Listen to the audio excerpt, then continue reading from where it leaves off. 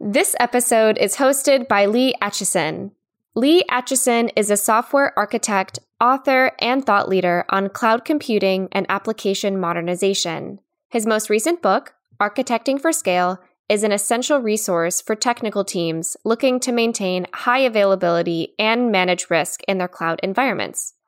Lee is the host of his podcast, Modern Digital Business, an engaging and informative podcast produced for people looking to build and grow their digital business with the help of modern applications and processes developed for today's fast-moving business environment.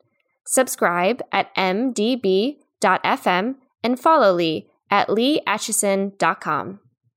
Cloud-native applications utilizing microservice architectures have grown into one of the most popular application architectural patterns in recent years.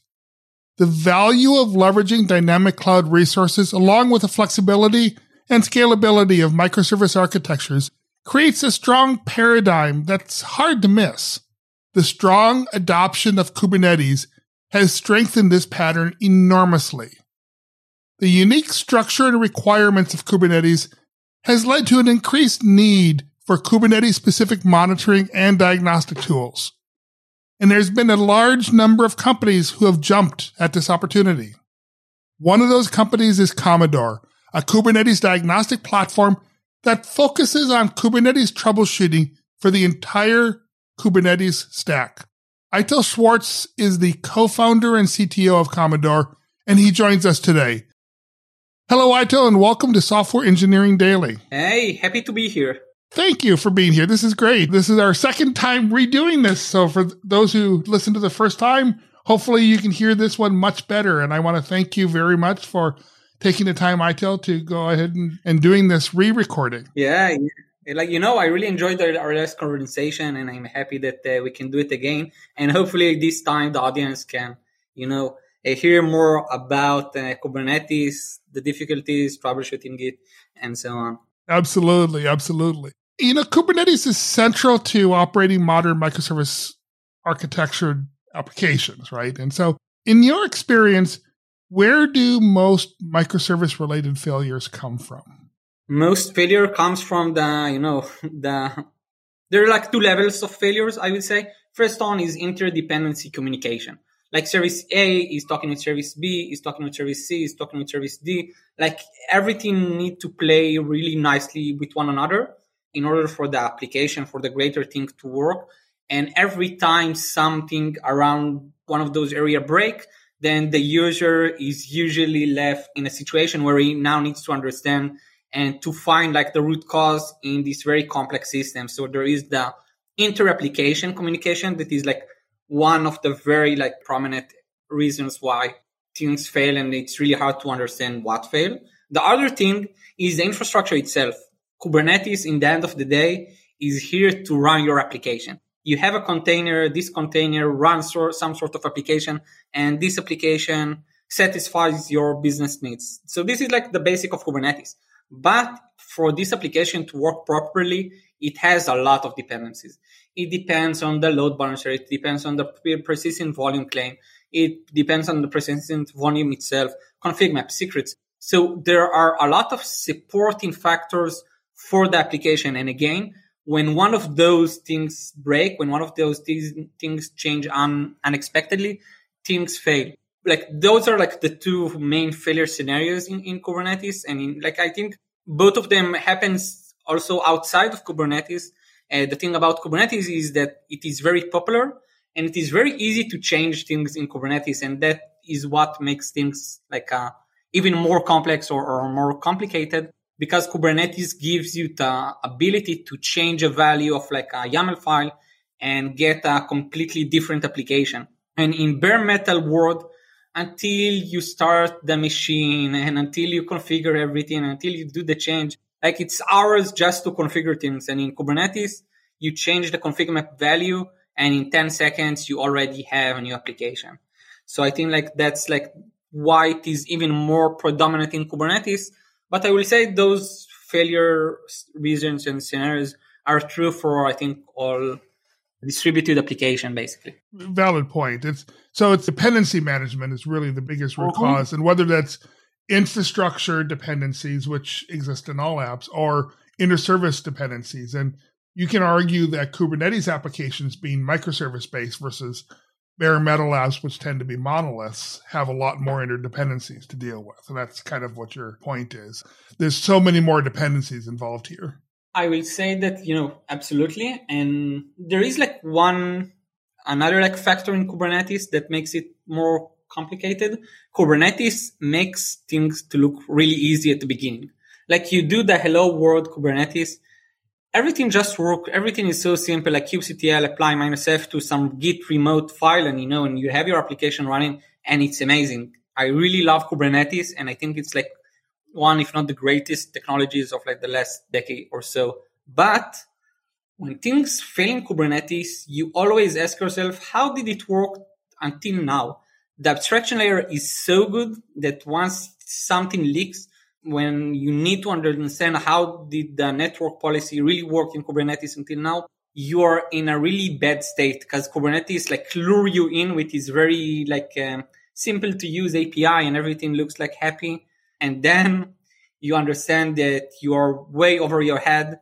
And I see a lot for the Commodore customers or people that I talk in the Kubernetes ecosystem, that the day one Kubernetes is hard but not terrible. The day two operation, managing the chaos, is really, really hard.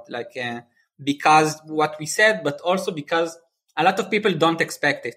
They think you can throw everything in Kubernetes and it will work magically. And, simply, it's not the case. Yeah. So it's an exponential learning curve. It starts out very, very easy, but there becomes a magic point where it becomes very, very difficult. Yeah, which is bad. I must admit, it's a really bad, a learning curve, because you don't see it coming. You simply don't see it coming unless you have someone in the team who is a Kubernetes expert, and there are not a lot of those kind of people. And he tells you, wait a second, we need to think about how we're going to troubleshoot it. Once we're going to have an issue, how are we going to know what changed? How will we know if it's an infra problem or an app problem? You need to ask those questions in advance so you can prepare your system accordingly. And I will say that not a lot of people are doing so. Well, that gets us into Kubernetes monitoring, right? So what are some of the key requirements for monitoring a Kubernetes stack and an application in that stack? Yeah, great question. For the full disclosure, I work and I founded Commodore, a startup designed to help people troubleshoot and to manage chaos inside Kubernetes, and basically to be on top of what is happening in their cluster. But before diving into what is Commodore, I will say that the basic thing that you must have if you are running multiple Kubernetes clusters are the basic. Having something that manage your track your CPU, memory usage, and so on. Basically metrics. It might be Prometheus, it might be Datadog, it might be New Relic, and so on. I would suggest a centralized logging system, place where you can ship all of your logs, so you will be able to search for them very easily. Again, there is Kibana and Loki as the strong open source alternative. Maybe Splunk and also Datadog as the paid versions. And maybe distributed tracing. And here you have Jaeger and Datadog and New Relic. That is also very important. I think distributed tracing, as a developer, I really like them. It's fun. You can see the trace map of a single request and understand how did it spread over your system, one request, and to track it across all of the different microservices. The issue is, from what I see from customers and fellow developers, is that distributed tracing is hard to get your hand around, wrap your hand around. I see a lot of people that are not really utilizing tools like Jaeger and Datadog simply because it's more complex. So I would advise it if you know how to use it. If not, maybe you shouldn't do microservices.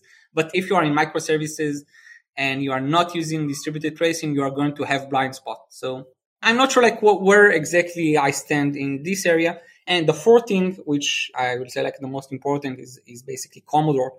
And our tool really helps you to understand the current state of what is happening in your cluster, but also the different correlation and dependency that we just talked about. How is my application connected to the infrastructure or connected to other application? But also we give our our users, the ability to go back in time and to understand how did the application and how did the cluster change over time. So you're able to track all of your deployment. You are able to track config map that changed, node that was drained, PVC claims that were unsuccessful. You can go back in time and basically you can think about it as like a timeline for everything that happened in your cluster.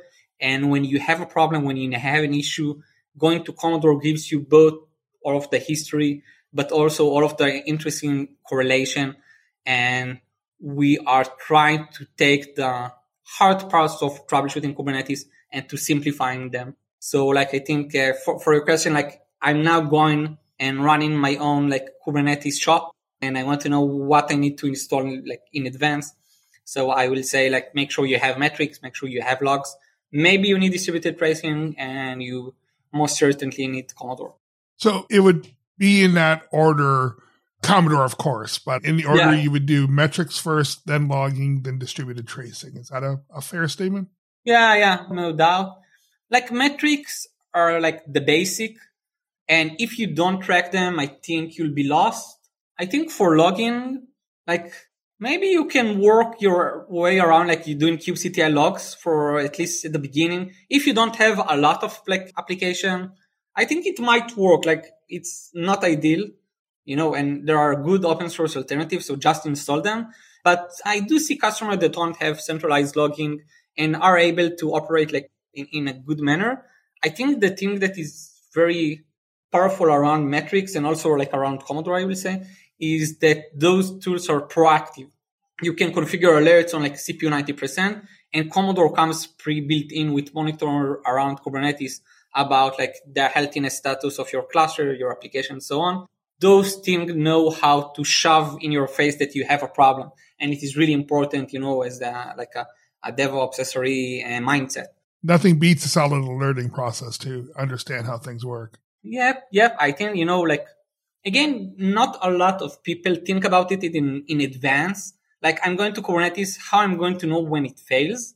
But, that's the first question I ask myself, starting any dev project, to be honest, when it's going to fail, because I'm sure that everything I write is going to fail, how I'm going to monitor it, and I'm going to be able to bounce back really fast. And I think like that's the mindset that you must have in a cloud native like area. Applications do tend to fail. The question is how fast you are able to detect it and remediate it, and basically to fix the issue.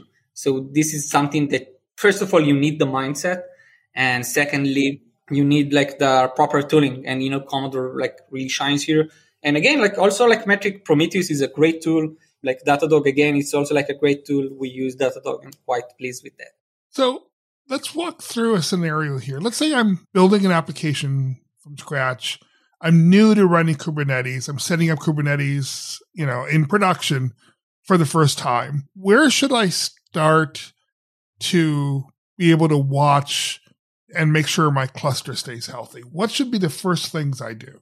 Yeah, I think like, Commodore, or if you are not using Commodore, then you're probably using kubectl, right? Like that is what you're going to do. Like you're going to install your first app and then doing some sort of command of like giving all of the resources and make sure everything is healthy and is on track. I think like that's the basic of working in Kubernetes.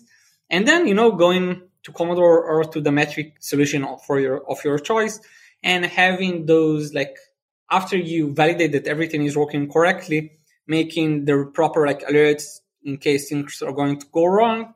And I think like that this is how I would like start the process. If you are like still not in production, maybe I won't do alert at the very first moment, and I will like do the iteration until I feel confident enough and only do the alerts. Because if your application is currently crashing, you don't need alert. You know that everything is bad. Like you don't need to tell me that. So you don't want to have this kind of noise. It's also important. So let's start talking about cloud a little bit. Now, there's nothing cloud specific about Kubernetes. Kubernetes runs everywhere, not a problem. But specifically in cloud computing, the cloud computing ecosystem has really taken a strong interest in Kubernetes, and specifically the microservice development patterns that Kubernetes encourages, right? So, in fact, the term cloud native, which is kind of all the buzz right now, if you will, ingrains the strong connection between microservices and Kubernetes and ties them closely with cloud computing. So where do you see that connection going in the future? Will microservices continue to be the dominant growth pattern in the future, or will things change? What do you see happening there? I think a couple of things. First of all, I think that Kubernetes by itself is becoming the new cloud. I think we can see it really clearly as more and more customers are going multi-cloud and they want one abstraction layer to rule them all. I think Kubernetes is doing a wonderful job in being that. Kubernetes is the new cloud API. Yeah. The thing that is stopping Kubernetes from owning the market is mainly around stateful application. Yeah. Things like SQS, S3, RDS, those tools are solid and they don't have a good Kubernetes alternative at the moment. Until that won't happen, I don't think that Kubernetes can become the new cloud. I think it's a very big barrier to cross, but there are a lot of different startups trying and aiming to solve that kind of issues. And I think once they are going to be stateful application on top of Kubernetes, this is going to be a game changer. So to your question, I think that, it is becoming the new cloud. And I think AWS is always a bit bipolar around that. Most Kubernetes workloads run on top of AWS on one hand. On the other hand, AWS was the last big company that really had a Kubernetes solution compared to GKE, Google offering. AWS offering is quite bad. Even I will dare to say underperforming a lot of different areas. So Kubernetes and AWS is have love-hate relationship. I think the main reason is that AWS are a bit threatened by the popularity of Kubernetes. So I think that's quite interesting. And on the other hand, you see Microsoft, Google, IBM really contributing to Kubernetes because I think they see Kubernetes as a game changer in how people view cloud native application. They want people to think in Kubernetes clusters and not in AWS EC2 machines. So I think it's an interesting shift that we see in the industry. And you also asked me about microservices. I'm not sure. I have some love for bigger services, not monolith, but not super small. Because once you have a lot of small microservices, then you just move the problem to the dependency between those microservices. That is why I was never a Lambda fan or a serverless fan, to be honest. I joined the revolution here. I completely agree with you on that. I've always thought that was not quite the right solution. There's a lot of buzz here, so I'm not sure what will happen. But if you ask me, medium-sized services is the way to go. Not functions, but not something super big. It's hard to find the right balance. But I see the industry going there. The industry is trying to go to smaller and smaller microservices. We see projects that are trying to put serverless on top of Kubernetes, Fission, I think, OpenFast, maybe serverless as well. There are a lot of different projects in that area. But it's interesting. I'm not sure what is going to happen. Because if you ask me, there are already too much microservices and people are not stopping. So I don't know. One of the things I talk about is I've got this thing I call the Goldilocks calculation. It's to make services just the right size, not too big, not too little. Oh, interesting. But it's, there's nothing wrong with serverless per se, but for the types of things that it's designed for and the types of applications and types of services that work well there. But where I have a problem primarily is when I hear companies, I've had companies come to me and say, guess what? We built our entire application on top of services. Aren't you glad? Aren't you happy that we were able to do that? And I said, no, I'm really not. That was a goal. Why would you want that to be a goal? Why wouldn't you want to build your application in a way that makes sense, the most practical way that makes sense for that given domain space versus force-fitting a technology on it? And their goal was to force-fit a technology, and that just didn't make any sense. So in my mind is, monoliths have their place, but are certainly the old style. Serverless has its place, but is not everything. And there's this middle ground where I think most services should fit in, and that's the Goldilocks zone I was talking about. So we've talked about microservices, we've talked about infrastructure and cloud, but we've been kind of assuming that cloud infrastructures were going to dominate infrastructure moving forward, right? We've kind of made that assumption in some of the things we've talked about. Do you see that as the case, or do you think there's a plateau where cloud adoption reaches a certain amount and then that's it? Is everything moving to the cloud the way some people predict, or is there always going to be a place for on-premise applications? I'm quite sure that there is going to be a place to on-premise solutions. Like, it's a question of money, right? Like, there are like two questions here.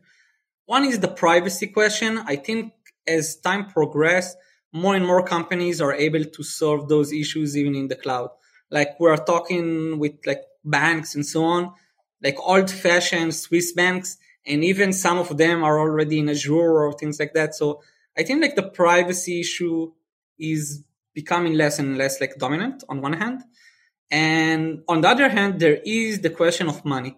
And when a lot of money is on the table, I think it might make much more sense of running like your own bare metal on-prem on some of the workloads. I think it really depends on the type of operation your company is running. We see a lot of companies using Kubernetes as some sort of equalizer between the on-prem and the cloud, because in both cases, they are running Kubernetes and it simplifies their operation like burden. But cloud is becoming much more expensive and people don't really like to pay, right? So I think that for a lot of companies that have specific use cases, if it's like GPU or very strong machine or I don't know, their own like use cases, having some sort of the application running on bare metal makes total sense. And I'm surprised to see so many hybrid solutions from within our customers even, because they're using Kubernetes hybrid, they are using Kubernetes on-prem and on AWS, and they want like one tool to be able to visualize everything and to understand what is happening across those different layers. But like there was a time I was like more skeptical about the future of on-prem, but I see that because of the costs here, like it's a matter of money, like as someone who founded the company, you care about the success of the business. And no one really cares in the like top layer of the company if you're running like a bare metal basis like cloud. They care about velocity, they care about cost, they care about security, like they care about a lot of things, but the implementation by itself is not the interesting thing here. And that's at least what I'm seeing. But I wonder, like, what do you see in the market? Yeah, so I see some workloads, specifically I would say high CPU workloads and high memory workloads and long running workloads tend to perform worse on the cloud. And so those people who are doing a lot of those tend to get turned off by the cloud. And in fact, one of the problems I see is they buy into the cloud hype, look at moving to the cloud, look at the bill that'll come from that, and then regret the decision or back off from the decision and go back on premise. And I think, more concerted effort to look at the best utilization makes sense. The cloud is great for what it's designed for, which is dynamic workloads. And given that most applications, I think, are or can be dynamic workloads, it's a great model for that. But not every workload is a dynamic workload. And so, high CPU, high memory, long-lasting jobs, long-lasting processes do well on premise much better than in the cloud. But anything requiring any level of variability or dynamicness, one of the things I love about the cloud, we talked about cost a little bit, but one of the things I love about the cloud is that cloud workloads tend to be built into cost of goods sold for a SaaS company versus cost of infrastructure, which is, the color of money is very important when you talk to finance people about where you put things. And so being able to tie a workload to cost of goods sold so it can vary based on sales is an incredibly valuable asset and makes your money a lot cheaper and a lot better. So I'm right with you there. Is the cost part like it's easier on-prem or on the cloud, like doing the attribution? Well, so it's easier to equate cloud costs with cost of goods sold because you can vary the usage of the cloud resources based on your sales, right? If you're a SaaS company, there's a strong correlation between the number of people who buy your product and the number of people that use your product. Of course, there's lots of variability there, but there's still a correlation there. And so it's very easy to consider the cloud costs to be, since it's tied to revenue versus tied to just a fixed operating cost, you can vary the expenses based on what you need. And that sort of money that's used for that is a lot easier to come by. It's very easy to get investors to invest money to cover the costs of existing POs, right? That's a very easy source of money to get. It's a lot harder to get companies willing to invest in tooling and infrastructure and upfront costs because that's much more speculative. And that's what you need when you're building a data center and an on-premise system is it's all infrastructure costs. So you don't build an infrastructure based on your current sales, you build an infrastructure based on potential sales. And so that's variability means the money that you're putting into infrastructure is much more expensive money to be using than money that you put into cloud computing. No, interesting points about the cost and like the analyzing of the cost. So really, really interesting. I would say obviously like Commodore, we're a young startup and we are growing fast. So obviously internally we use Kubernetes in the cloud and quite happy and pleased about it. But who knows, like in a year or two when we're going to be huge, like, everything is on the table. Makes sense. So what's the future of Kubernetes in general? I think I will answer it from like two different aspects. First one is like the technology aspects. And that is, like I said, I think the future lies in stateful application running on top of Kubernetes, database as like queues. And I think this will be the next big jump for Kubernetes if it will be able to do it. Like, I think it is like a technology possible, but it requires a lot of work making Kubernetes work well for those kind of workloads, those kind of application. In a sense, it's like the opposite of the core of Kubernetes, like treat your application as cattle, not as, favorite pets. And a database, most of the time, is really like a favorite pet. Like you have one RDS, and you love him and you don't want him to die unexpectedly. So I think it's like an interesting milestone for Kubernetes to overcome, and it will make it much more popular. So I think like that's one thing. The other thing is around adoption. And I see more and more companies moving and migrating into Kubernetes on one hand, but I also see the shift left movement, and I see more and more developer working with Kubernetes.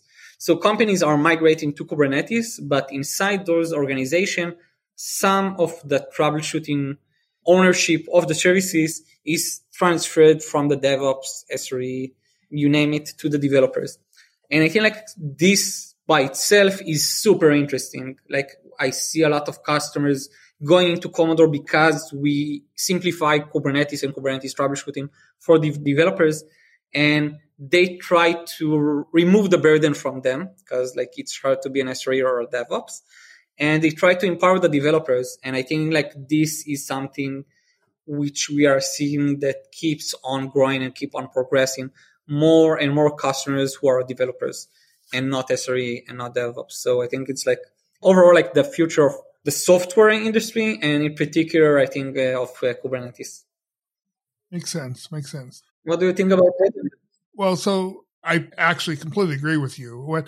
But let's talk about Commodore. Now, you just had a $42 million, I believe, Series B round. Yep. And so you've obviously see some future in Kubernetes, right? And you see a future in Kubernetes monitoring. Where is Kubernetes monitoring going into the future? Yeah, I think first of all, Commodore becoming the standard factor of like Kubernetes and understanding Kubernetes clusters. Other than that, I think that like 2 years ago when we started Commodore, we like not a lot of people were using like APM solutions. The industry as a whole was much weaker in terms of like observability, monitoring, and so on. I think it's becoming like the standard to a level that I really wonder like what will happen in terms of cloud providers. Like Datadog is a huge company, right? Like a really successful company and a product. And I don't think AWS are too thrilled about like the success of Datadog or like of New Relic and so on, because they have some sort of like monitoring on observability. It's quite bad. And this is why people are like dumping it and going to other solutions. But I think that the cloud providers are seeing that as like something interesting, and they are spending much more resources on that area. So I think if you'll get everything already baked in inside the cloud management, it will really change how people see monitoring, because it will be so obvious. Yeah, obviously, like I just installed the Google cluster, I have metrics, logs, and maybe distributed tracing already baked in. So I think it's very interesting to see how it will become more like the standards. Yeah, that makes a lot of sense. What about the distinction between diagnostics versus monitoring? In other words, using these tools for alerting when problems occur versus when there's a problem, diagnosing the problem and solving it. How useful do you see the tools for Kubernetes now in each of those two scenarios? Yeah. Again, like in Commodore, our goal is to help you find the root cause and even to solve the issue from within Commodore, like doing actions on your cluster and so on to complete the loop. I think that the main issue that like most metric solution have is that, okay, I have a problem. I understand that I have a problem, but why?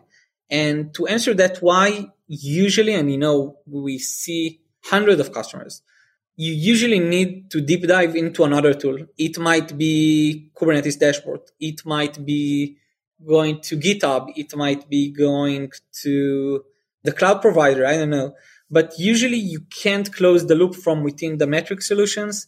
I think Datadog are adding like a lot of features to try to solve that. They have the logs. They have the metrics. They have the APM. Now they have profiling and they have like error tracking. I don't know. So they are trying to own all of this.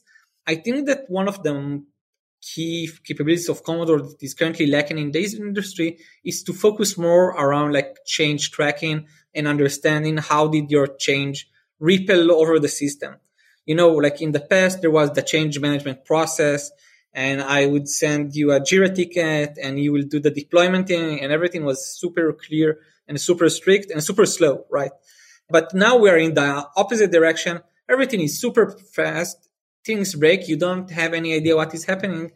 And I think that, we will see more focus around that area, like doing what Commodore is currently doing. But I think other players might also do similar things because it's so valuable. What do you think? I wonder. Oh, sure. Yeah. So, I think the use cases for diagnostics and monitoring are radically different use cases, but I think a lot of the tools end up being the same thing. They're just used in different ways and they need different optimization. So I see a lot of what you're saying. You're seeing Datadog starting with monitoring, now moving towards diagnostic. And you see companies like New Relic that started in diagnostic and then following through into monitoring, and, and then Commodore and how it fits into the middle there. I think it's going to be more of a difference in how data is used than different types of data collected. That's going to make the difference between solid diagnostic monitoring versus solid monitoring, analytics monitoring. But that's just, my view. But it's going to be interesting to see what happens there. So thank you very much, Idle. I appreciate you spending time with me today. My guest today has been Idle Schwartz, co-founder of Commodore, the Kubernetes diagnostics platform. Thank you, Idle, for joining me in Software Engineering Daily. Thank you very much. Pleasure to be here.